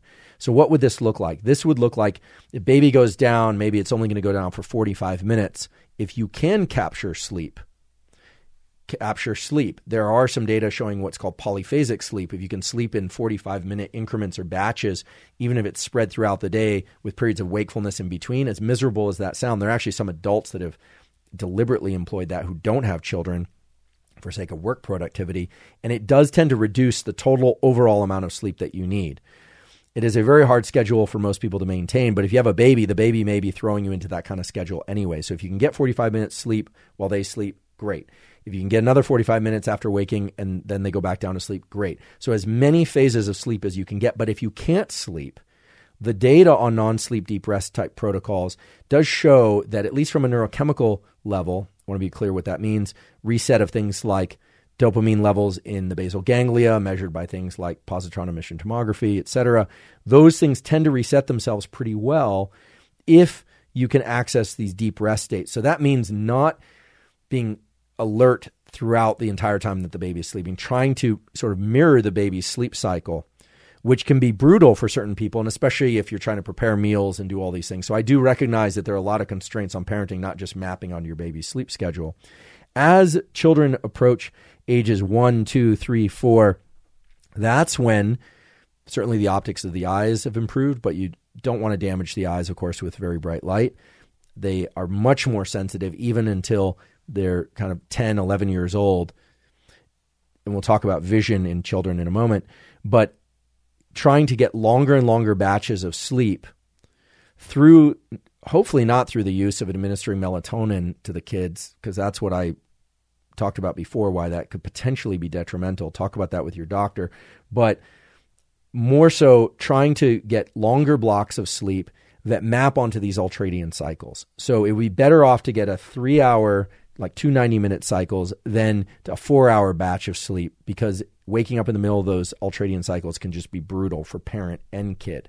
So if one can't get a full 6 or 10, or some kids should even be sleeping 12 hours when they're growing quickly, trying to get batches of sleep, even if they're fractured throughout the 24-hour cycle, that are matched more to these 90-minute cycles, meaning maybe 1 ultradian cycle of 90 minutes or 2 back-to-back or 3 back-to-back-to-back. That's going to be better than waking up in the middle of an ultradian cycle. It's just going to set any number of other things in a better direction than were you to try to, say, just enforce or force a full 8 or 10 hours of sleep. That's at least what the literature shows. Some kids sleep great through the night starting at a very young age. Others don't. I typically hear from people who are struggling tremendously. They're losing their mind, understandably, because they're not sleeping, their kid's not sleeping, or their kid is sleeping for such brief periods. So in other words, trying to access deep calm if you can't sleep, trying to access sleep if you can sleep, even if it's fractured. And then you say, well, what about all the sunlight viewing and the exercise stuff? When sleep is really, really dismantled, meaning it's happening in various times of day or night, that's especially, at those times, it's going to be especially important for the parent to get morning and evening sunlight, because your circadian clock is going into a tailspin and it basically wants to anchor to something. So you want to give it 2 anchors, morning and evening light. Okay, so this is rather different than what I described for shift work. This is when things are really chaotic and you're just not able to sleep. Similar circumstances can arise if you're taking care of a very sick loved one. You're up all night. Try and stay calm using NSDR protocols. I know it's harder to do than to say, but those protocols are there. They're free. There's research to support them. Try and get sleep whenever you can, but also try to get morning sunlight and evening sunlight in your eyes if you can. And if you can't get that, use artificial light. Okay. What about later life? So kids now, adolescents, teens, it is true that teens have a tendency to wake up later and go to sleep later, in part just because they're sleeping a lot more. They're churning out gonadotropin-releasing hormone and luteinizing hormone. Their whole bodies are changing. I don't know whether or not people realize this, but the fastest rate of aging that any of us will ever undergo is puberty. That is the fastest rate of aging. And so there's a huge number of biological processes that are happening during puberty. Probably devote a whole episode to puberty. It's a fascinating aspect to the life course, but it is an accelerated period of aging.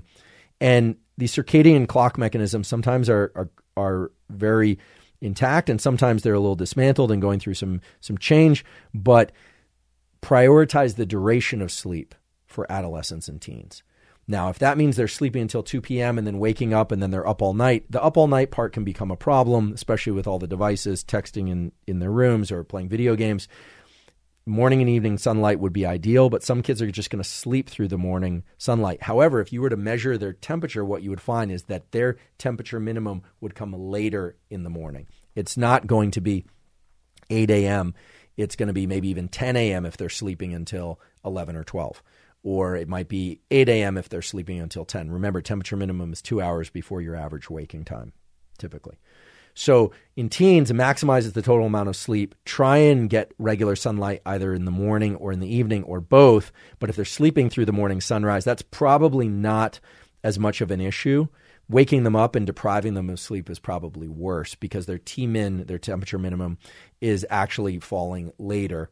So their circadian dead zone is later, etc. So I think with adolescents and teens, it makes sense to kind of give them a little bit more rope in terms of allowing them some leeway to adjust their own schedule. Some schools are even starting classes later on the basis of some very good biology to support this late shifted rhythm and this extended sleep phase. There are data from Dr. Jamie Zeitzer, Department of Psychiatry and Behavioral Sciences, and others at Stanford showing that turning on the lights in the room of a teen before they wake up helps them get more sleep the subsequent night. It also tricks them into going to sleep a little bit earlier, but it gives them about 45 minutes more of deep sleep. And that's been shown statistically. Total sleep time increases as well. If they're hiding under the covers, that's not going to work, but their eyes don't have to be open. I know a few parents now that are coming in with a flashlight and flashing their kids over their eyelids before they wake up in hopes of getting this to work. Some have told me this is working. That's not part of a standard study, but it does seem to work because, now you should know why.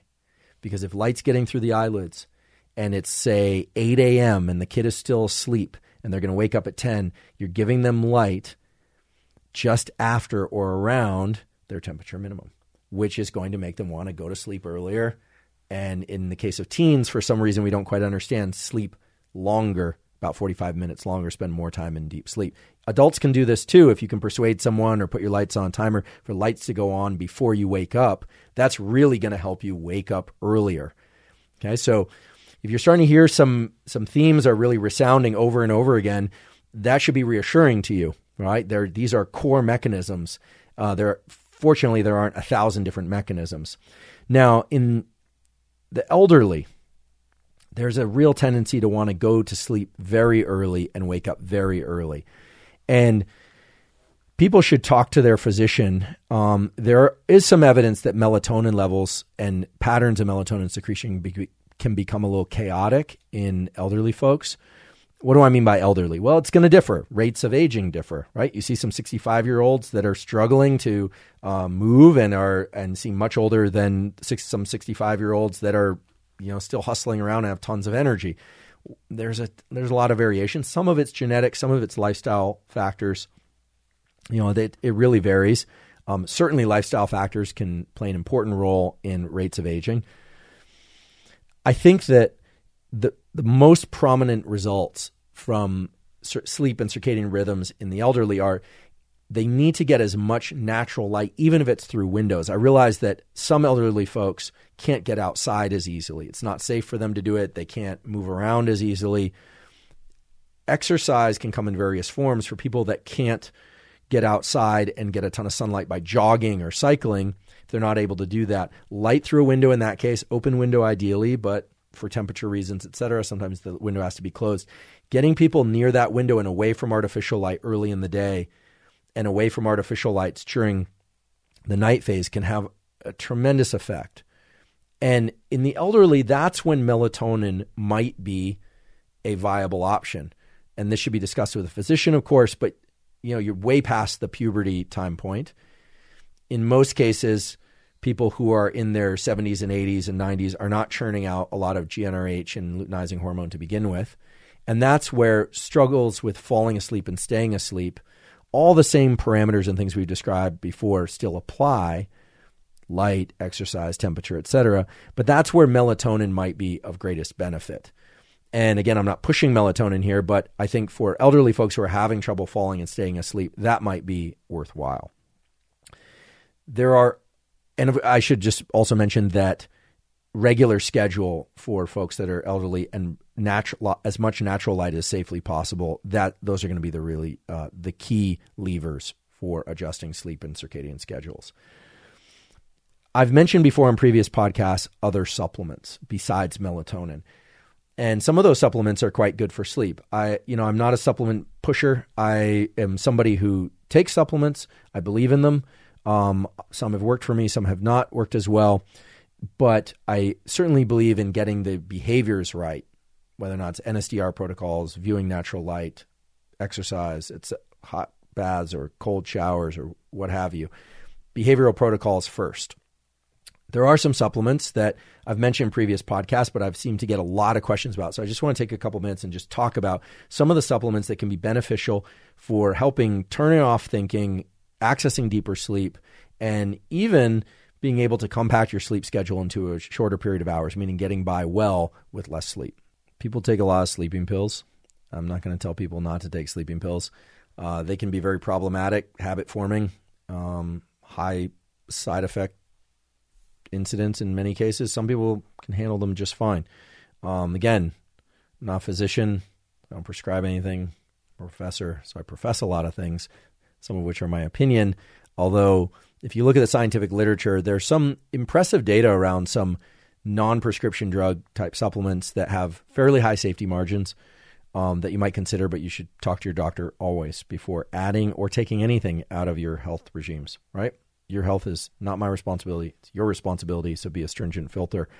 Along those lines, one of the most powerful and useful tools that I've mentioned here on many times, and I plan to mention many, many more times, is the website examine.com, which I have no affiliation with, but is a wonderful site that links you to quality peer-reviewed studies related to just about any supplement, including some safety warnings. We'll also tell you what subjects, whether or not it was rats, cats, elderly folks, or kids, that a given study was done on, which is important. It can be kind of hard to pull from sites where people are just advertising supplements, right? They usually don't tell you what the study was and who were these rats, who were these kids, etc.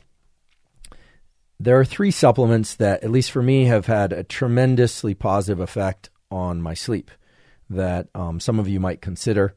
I would say if you're doing everything properly behaviorally and you're still having issues, then supplements might be a good thing for you. Or if you are traveling and you want a little bit of extra help in buffering your sleep-wakefulness protocols. Some people like to go just to the supplements. They're like, what should I take? I have people in my life that are like, just tell me what to take. I'm more of, here's what you might want to do or not do. But, and then think about what you might want to take or not take. But personal preference, and it's a free country, so you can do what you like. Magnesium. So magnesium has been shown to increase the depth of sleep and has been shown to decrease the amount of time that it takes to access sleep, to fall asleep. It comes in various forms. I've talked a bunch of times about magnesium threonate, threonate, threonate, which seems to be the more bioavailable form of magnesium. And magnesium threonate, it seems, is shuttled preferentially to the brain, which is where you want it. And there are certain transporters. It actually engages the GABA pathway, which tends to turn off certain areas of the forebrain, allows you to fall asleep. There is a study. If you would like to explore it, since people serious about supplementation might want to explore the study, which is ATES et al., ATES, dose-dependent absorption profile of different magnesium compounds. Looks to me like a quality peer-reviewed paper. I can put the link in the caption. And it explores all the different forms of magnesium. It does seem like magnesium glycinate can be similar to magnesium threonate in terms of which tissues it's shuttled to. Magnesium malate, M-A-L-A-T-E, is preferentially shuttled to the muscle, it appears, as opposed to the brain. So it's going to be more of a muscle repair type thing, or restoring magnesium stores in the periphery as opposed to the brain.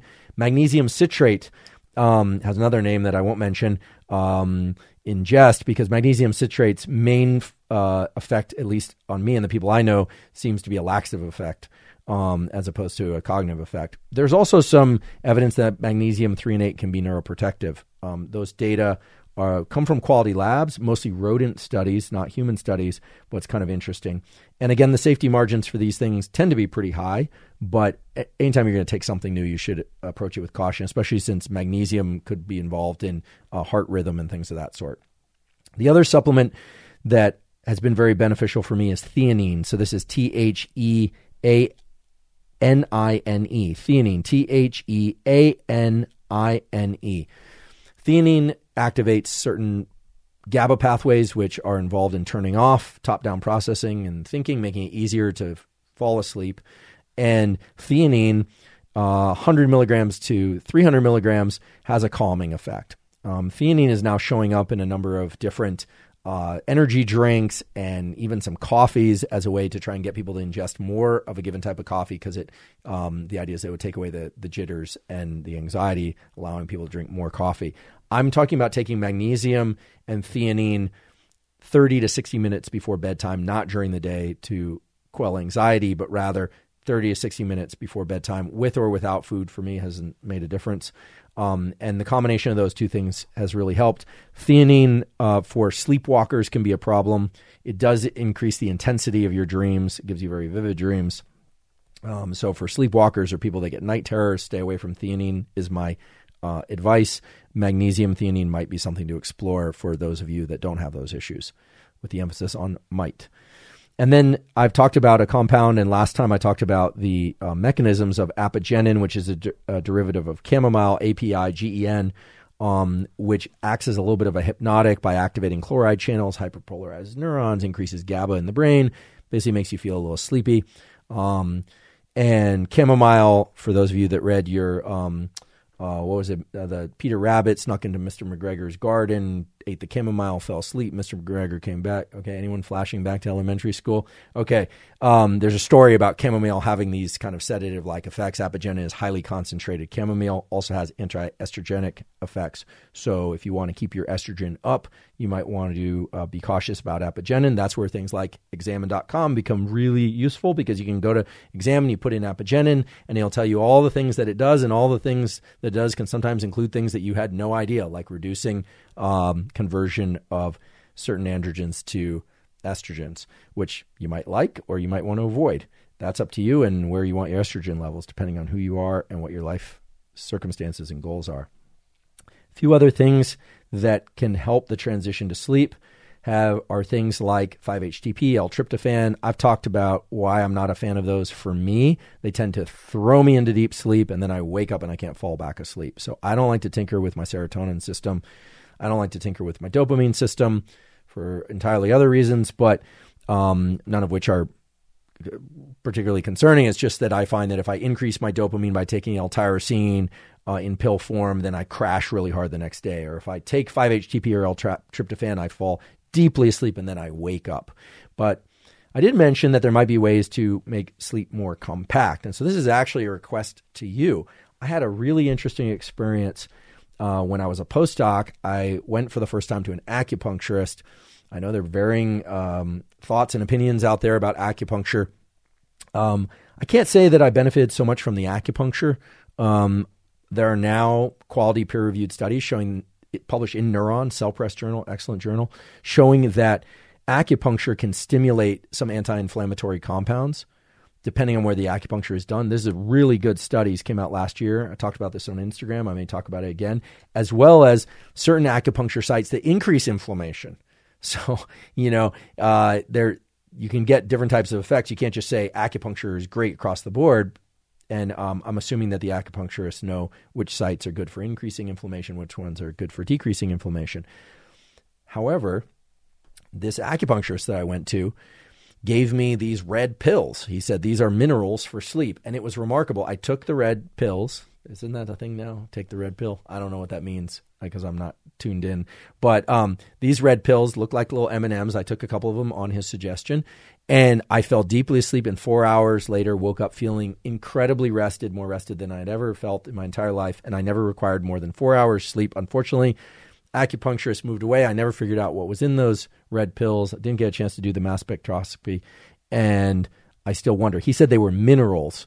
So somebody out there knows what these red pills are and what this compound is. And it was incredible. And I would love to know what those are. So if you know, please don't go taking red pills at random to try and recreate this non-experiment experience of mine. But please do contact me if you find out, or if you're an acupuncturist and you know what these mysterious red pills were, because they were pretty awesome. Once again, I've thrown a tremendous amount of information at you. I hope you will figure out your temperature minimum and start working with that to access the sleep and wakeful cycles that you want to access. I hope that you'll explore NSDR. You might want to explore supplementation if that's your thing. You have now access to a lot of mechanism about sleep and wakefulness. But in keeping with the theme of this podcast, where we stay on topic for an entire month or even slightly more, we are not done with sleep and wakefulness. I know this is very different than the typical podcast format, where 1 week it's how to become superhuman, and the next week it's how to develop growth mindset. And it's kind of all over the place with episode to episode. We are staying on track because I really believe that as we drill deeper and deeper into these mechanisms and you start hearing some of the same themes again and again, you're going to start to develop an intuition and an understanding of how these systems work in you and your particular life circumstances. And my goal is really to eventually become obsolete. It's what my graduate advisor used to call the hit by a bus principle. She had a somewhat morbid sense of humor, and it used to be, well, if I get hit by a bus tomorrow, what are you going to do without me blabbing at you here? So I don't want to get hit by a bus. I plan on living a very long time if I have anything to say about it. But were I to get hit by a bus tomorrow, what would you do for your sleep and wakefulness, right? You could put a comment on YouTube, which I hope you'll do. But if I were hit by a bus and killed, then I wouldn't be able to answer your question. So know your temperature minimum. Understand light in the early part of the day is valuable. Light when you want to be awake, provided it's not so bright it's damaging. It's great for you whether or not it comes from screens or sunlight, but sunlight's better. Avoid light in the 4 to 6 hours before your temperature minimum, or else you're going to delay your clock, unless you're traveling and that's what you want to do. Okay? Use temperature, increase temperature to shift your clock. Decrease temperature to delay your clock. Okay? Map out your temperature and understand it. You don't have to know degree by degree across the day. Know your minimum, know your maximum temperature in your 24-hour cycle, and you will feel great power through that, because then you'll know also about these ultradian cycles, these 90-minute cycles within which you can do focused work. Don't expect the focus to come early. Expect the focus to come in the middle and then kind of taper off. Talked a little bit about kids, a little bit about elderly, about parenting. We are going to continue. There's going to be more. But now shift workers, travelers, people that are jet lagging themselves at home, you now have levers in place. Information can be powerful, but you have to implement it in ways, obviously safe ways and reasonable ways. But implementing this knowledge in the ways that you trust are safe and reasonable for you is going to be the way that you can develop a bit of a laboratory about yourself. I loathe the term biohacking. Sorry, biohackers. I don't believe in hacking anything. I believe in understanding mechanism and applying the principles of mechanism for which there are large bodies of quality peer-reviewed data and even a whole center of mass around certain biological principles like the effects of light and temperature minimums that will allow you to shift your biology in the ways that you want to go, that will allow you to shift your psychology in the ways you want to go. Next podcast episode, we are going to talk more about a few things. First of all, we're going to answer more of your questions because during office hours, I didn't get to all your questions from the previous episode. So I do read the comments and we're paying attention and figuring out the most common questions. We are going to get to some of the harder topics. Someone came at me. It's always fun when somebody does this. And they say, well, these are just the kind of basal low-level questions. What about the big stuff? What about dreaming and lucid dreaming and consciousness? Look, I'll talk about that stuff. And I'm planning to do that, some of which in the next episode and the following episode, maybe even. But I want to give you data. I want to give you things that are supported by data.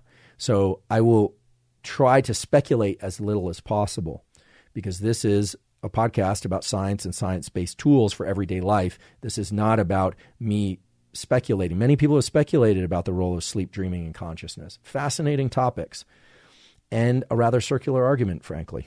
It's been going on for centuries. Someday we'll get there. Right now, we're concentrating on these deep biological mechanisms that make you who you are and allow you to feel certain ways, good or bad, allow you to function physically in certain ways, good or bad, and give you more of a sense of control. That's my goal here. Many people have quite graciously asked how they can help support the podcast. First of all, thank you. We appreciate the question. You can support the podcast by subscribing to the podcast on YouTube, as well as subscribing on Apple or Spotify. And you can also leave us comments and feedback on YouTube and at Apple. That really helps. We would hope the feedback would be positive, but nonetheless, leave us feedback, ask questions. We will use those questions to create future content for the podcast. As well, if you can recommend the podcast to friends and family and other people that you think might find the information of use, that's terrific. And check out our sponsors that we mentioned at the beginning. That's a really great way to help support us and our ability to bring you this information. And as mentioned at the beginning of today's episode, we are now partnered with Momentous Supplements because they make single ingredient formulations that are of the absolute highest quality and they ship international. If you go to livemomentous.com/Huberman, you will find many of the supplements that have been discussed on various episodes of the Huberman Lab podcast, and you will find various protocols related to those supplements. Thanks so much for your time and attention. I really appreciate it. See you next time on the Huberman Lab podcast. And as always, thanks for your interest in science.